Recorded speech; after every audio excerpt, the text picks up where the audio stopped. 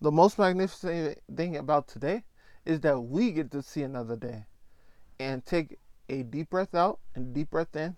That's the breath of life that you were given to see another day.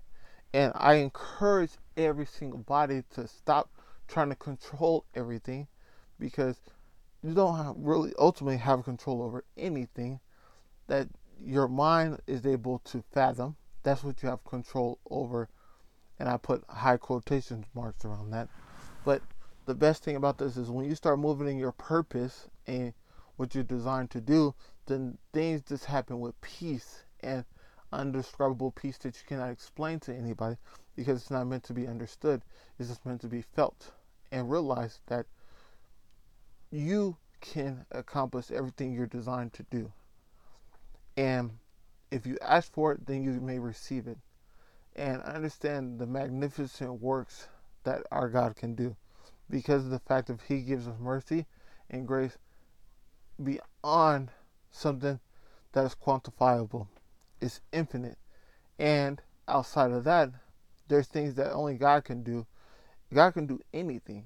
So I want you to realize within yourself the confidence that you have with things that you're able to do. And please, please, please do not allow anything or yourself to second guess what you're capable of doing, because you're designed to do something.